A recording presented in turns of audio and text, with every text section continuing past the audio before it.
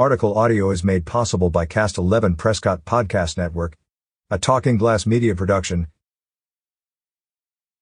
The Arizona Department of Transportation will begin a project this spring to replace 3 miles of pavement on State Route 69 in Prescott Valley.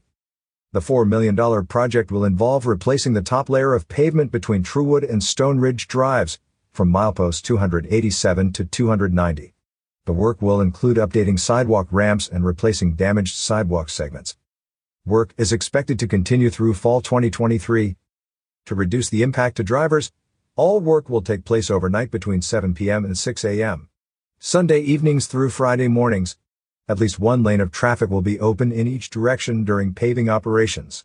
Also, ADOT will maintain access to all businesses in the area. For more information, please visit the project page.